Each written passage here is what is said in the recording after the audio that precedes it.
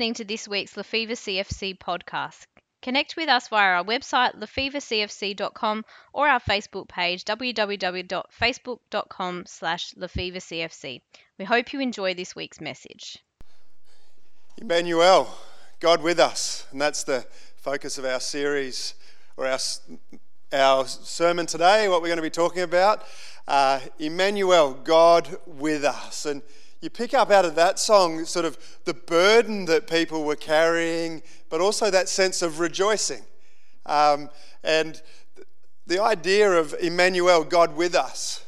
Alyssa read this verse, but in Matthew, you kind of feel that might have been the feeling that Joseph had in one sense, because it refers back to something that happened to the Israelites by the prophet Isaiah. But Joseph has just been informed that his wife the lady he's engaged to is pregnant, and I think he'd be conflicted. I think there would be great distress going on in his soul. We know from last week where Joel shared about how he was a man of honour and he did all these things and he'd made a plan to divorce Mary in a nice way and to do it gently and kindly and all those sorts of things. But I think there would have been great distress going on in his soul. This woman that he loved, this lady that he was going to spend the rest of his life with, had betrayed him. So he wanted to just move on.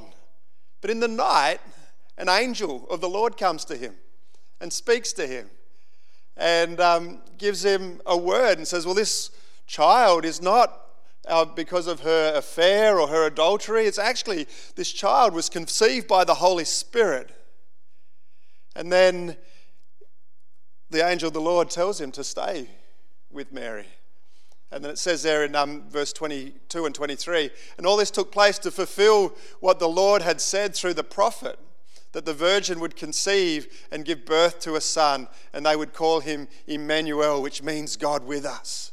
God with us. What a promise. And it goes back to the passage in Isaiah where the Israelites, they were in great distress. Their enemies were abound them. Their enemies were all around them, and they're in this conflict, and things look helpless and hopeless. And God speaks to them through the prophet and says, a child will be born. And you'll call him Emmanuel, God with us, God with you. And it gave them hope. But it was something. They were able to rejoice. They were able to say, well, yes, there is a hope. There is a way forward. And maybe today you feel like in distress or in pressure, or you've got all these things going on around you. And I want to assure you today, God is with us. Isn't that great news? That Emmanuel, God is with you. Whether you're having a good time or whether you're having a hard time, God's with you. Whether things are going fantastic and you feel like there's blessing and prosperity and the floodgates of heaven and maybe your bank account's huge, God's with you. But if the reverse is also true, where things aren't working and your finances are tight, God is also with you. And we can take great promise in Emmanuel, God with us. In Matthew and Luke's gospel, it gives us a lot of detail about what happened, the Christmas story. But I want to look at John's gospel today, which gives us a lot of the meaning and the theology of what actually happened and what the significance of this little baby being born is. And in John 1 verse 14 it says, the Word became flesh and made his dwelling among us. We have seen his glory, the glory of the one and only Son, who came from the Father, full of grace and truth. And that really gives us a glimpse and helps us understand what actually happened, what this baby being born is all about. And I just want to unpack that a bit for us this afternoon and just say, well, let's have a look at some of this for ourselves and for our community and those sorts of things. So in 1 John, I was going to get the Bible, have a Bible reading, but we didn't get to having the first part of John 1 read, but many of you are familiar with it. And John 1 starts, in the beginning the Word was God, and the Word was with God, and through the world was created by, the creation was created by the Word, and there's all this talking about the Word, and really it becomes evident to us that Word, the reference to the Word, is actually referring to Jesus. So in that verse where the Word became flesh, it's talking about Jesus Christ becoming the Word. And why is that important to us? Well, let me explain it like this. When I was in Nepal, I had a guy with us. His name's Stephen. He's from the CFC South Church. And when you look at him, or when the Nepalese looked at him, they made some assessments of who he was and what he was like, and what language he spoke. He's part white Australian and part Indonesian. So he's got quite brown skin. He's head shaved, nice big dark eyebrows and dark eyes. So when people looked at him, they thought he was Nepalese. So to the point when we're sitting and it has happened a number of times, but we were sitting at the airport and they're making announcements, and it's an airport that we're not familiar with, and they didn't have all the signage and everything the way that we expected. So we're sitting there having a cup of coffee, and one of the airport staff walked past, and I spoke to them and asked them, well, is that our flight? The flight was called. We didn't quite understand. Is that our flight? This is our boarding pass. And he looked at me with a blank face and then turned to Stephen and said something. And his assumption was that Stephen was Nepalese and understood Nepalese. And why was this strange guy who doesn't speak our language speaking to me? Why don't your friend speak to me? But then Stephen started to speak and gave words. It became very clear that this man's assumptions of who Stephen wasn't correct. His words gave him away. Our words and what we say give us a true indication of who we are, but also who somebody else is. I like going to the shops and looking around and seeing people, and maybe I become a little bit judgmental, but I just sort of notice people and think, oh, that person's like this and this person's like that, but I don't really know what they like and who they are until I speak to them. The word tells us, well, what sort of coffee do they really like? What sort of tea do they like? Who are they? What do they do? And it's when they speak a word and share their true heart, it actually tells me who they really are. I can make all sorts of assessments from just looking at the outside, and some of those will be right, some of those will be wrong, some of those will be my own imagination. But when God spoke, when God's word has spoken, it really is showing us who God is. That when Jesus became the Word, he didn't leave it ambiguous anymore. Didn't leave it up to us to make decisions about what God is like. He says he became flesh, and it tells us a lot about who God is. So Jesus is the Son of God, but he is his very word to you and to me and to all humanity. Then that passage goes on and says that he became flesh. That the Word, the Son of God, God became flesh. Becoming flesh is that he identified with us. Flesh is soft. Flesh is meaty. Flesh you can touch. This is, flesh is there.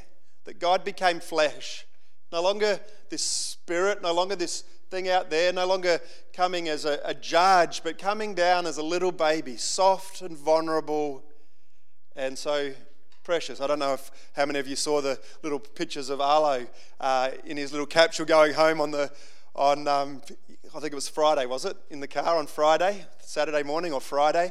But you just see this baby is so vulnerable, so small, so precious and so adorable, but is also, so vulnerable though. And to think that God, the creator of heaven and earth, became flesh, became vulnerable. Why did he become vulnerable? So that he could come close to us, so that we could know him, so that we could feel him, so that we could see what he was truly like. But also so that he could identify with us, to identify with you and to identify with me. Hebrews 4 verse 15 says, "For we do not have a high priest who is unable to empathize with our weakness, but we have one who is being tempted in every way, just as we are, yet he did not sin." So it really, Jesus becoming flesh says, well, God identifies with us. Jesus identifies with you. So they are, well, that means Jesus identifies and has gone through the things that we go through, the temptations that we go through, the struggles that we go through. He identifies with that and understands that and can empathize with us. There's no other religion where God is actually says he empathizes with us. He knows us at that level. Maybe you say, well, I've been so hurt, I can't forgive. Jesus Christ himself was so hurt, so rejected by other people, let down by the closest people to him. Was hung on a cross and crucified, and as he's hanging on that cross says, Father, forgive them, for they know not what they're doing. Like he's able to forgive in the midst of his pain and his sorrow. So he understands. If you've been hurt, if people have let you down, people have broken your heart, Jesus is able to empathize with you. Or maybe you think, well, God, I called out to you and you didn't answer my prayers. God, I've reached out to you and you didn't answer and come through for me. Many years ago, Danny, I can't remember the young guy's name, and if I did, I wouldn't have said it anyway, but there was a young guy at Club Barnabas, and he, which was a youth outreach Danny and I and Elizabeth and a few others Sondra, you were part of that, used to run when Sam and Paul were doing Kids Club, KFC, in the auditorium. We were doing some stuff with some youth in the other side, and this guy said, well, I can't believe in God because I prayed for my dog and God didn't answer my prayer and my dog still died. So there can't be a God. Maybe you have for him that was so real. Maybe for you, you've had a time where you think, well, God, you just didn't come through like I expected. But Jesus Christ can even relate to that. Even though he is God himself, he can relate to those times where we've prayed and we've believed and God hasn't come through the way or answered our prayer the way that we expected. Whether it's around sickness or finance or family issues or loved ones that you've been praying for. Jesus Christ faced that in the Garden of Gethsemane. Jesus, this is before he heads to the cross. He's praying, and his prayer is, Father, if there's any other way, take this cup from me. If there's any way that I don't have to go to the cross, can we work this out, please? 3 times he prayed that prayer. And the fathers, each time he came back, no, this is the only way. This is the only way. But even for you, Jesus Christ understands, and for me, he understands when we pray a prayer and God doesn't answer it the way that we expect. Jesus still even understands that. So this Christmas, remember, Emmanuel, God with you. He became flesh so we can empathize with us. So whatever you're facing, whatever struggle you go through, Jesus Christ is the high priest who understands it and stands with you and is right there beside you. Not judging and condemning and saying, oh, I'm far off, get your act together. But he loved so much that he came right down and came so close. That verse then goes on to say, God made his dwelling among us. That Jesus pitched his tent with us. That Jesus came and dwelt, lived with us, came and made his home with us. And I know in a few weeks' time, or in probably a week's time, there's a few of you that are going to be setting up tents. Some of you are going to be in caravans at Tanunda. But some of you will pull up a caravan and put it up, but some of you will set up tents. But you'll all be close and tight together, those who go on that trip. But there's that sense of everyone being together, we're dwelling together. You imagine God just coming and setting up his tent, Jesus coming and just setting up his tent right in the midst of that. Many years ago when we were living in Cairns, we went camping and we're out in this national park called Goldsboro. It's not too far from Cairns, but beautiful spot. And we've set up our tent and we've parked and we've booked our campsite. And the campsite was quite empty. But for some reason, this total random stranger decided to try and come and set up right next to us. There was campsites everywhere else. It's a beautiful national park. We're wanting peace and quiet. And this person's trying to set up next to us. I think he picked up my tension.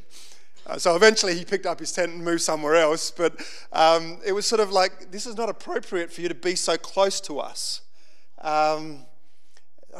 want our space. But when you know somebody, like at Tanunda when everyone's there, we were there last year, everyone's close, it's tight. It's okay when it's people you know. It's okay when it's people that you want to be close to. But when it's a stranger, you're thinking, no, you got to move on, move out. But God's not a stranger, and he chooses to pitch his tent. He comes to camp and indwell right next to us. And that word, to dwell, John could have picked a myriad of different Greek words to come up with the word dwell, or to reside, or come close to, or live near. There's all different words that he could have used, but he actually used the word tabernacle, to tabernacle. So to take people, the reader's minds, back to the Old Testament, to take them back to the Old Testament tabernacle where God was there, and he was in a tent, and he was so close to them, and he moved with them, and he lived with them, and God dwelled with them. So he's saying the Word became flesh. Jesus became flesh, and he dwelled in this tabernacle. His very presence was right there in Christ with us, living right there next to you. The Old Testament picture was that the God and the glory of God was in this tent that moved around with the people as they moved. So as they moved from camp to camp, they carried God with them, and they set up his tent, and they worshiped there, and they moved from place to place to place. You know that God's with you. He chooses to dwell with us, to tabernacle with us, to pitch his tent right in the midst of our lives, right in the midst with you. So whether that's at school, at work, at university, in the chaos of family life, if that's what it is for you, but right there in the midst of that, Jesus chose to come and dwell in that space with you. So the birth of Jesus is God choosing to pitch his tent with us. So as we sing the songs this Christmas, as we eat your ham and your prawns or whatever else you do on Christmas Day, or you have a roast, I don't know how you celebrate Christmas, but whether it's your salads, I just assumed we're all non-vegan, didn't I? So if you're vegan and you're not eating any of those things, enjoy your salads and everything else. But whatever you're eating at Christmas, remember that it was Jesus has chosen to come and be Emmanuel and to dwell with us and pitch his tent with us. Give space for him this Christmas. And then the passage goes on, and John writes, we have seen his glory. That John wanted to say, we've seen the glory of God in Jesus Christ. That's amazing. Because the whole Old Testament picture really is that they couldn't see the glory of God. They couldn't come too close to the glory of God, that God lived behind this big curtain where they sort of kept God in there, and we were able to come close and draw near in some ways. When the tabernacle was set up, they could draw near close a bit, but they couldn't really look at the glory of God. But John says we've seen the glory. We've seen the majesty. We've seen all that Christ is, and it shows us all that God is and the majesty and the wonder of God. That we've seen it.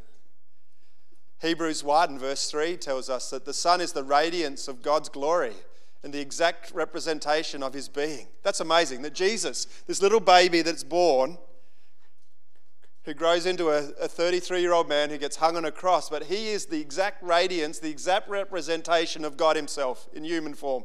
That's amazing. And he sustains all things by his powerful word. That's powerful. And after he had provided purification of sin, he sat down at the right hand of the majesty in heaven. Wow. God has revealed himself in his word, Jesus Christ. This Christmas, let's look at that little baby and not go, ooh, ah, giggle and cute, but can we see, as we look at Jesus Christ, can we see the radiance of God's glory, the exact representation of God himself revealed to us? So I pray that this Christmas that there's a fresh revelation for you of who Christ is and who God is and who he represents and how Jesus reveals him to us.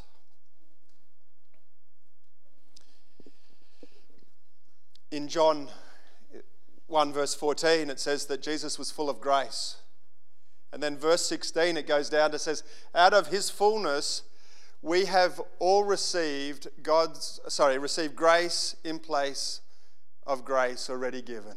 Another translation says, from his abundance we have all received one gracious blessing after another. So there's just the fullness of God, the grace, the fullness of God's grace is in Jesus Christ, and he's full of grace, and he pours out that, he's full of grace so that we can be full of his grace. That the abundance of God's grace is put upon Jesus then to flow to you. God's big. God's huge. So there's no limit to his grace.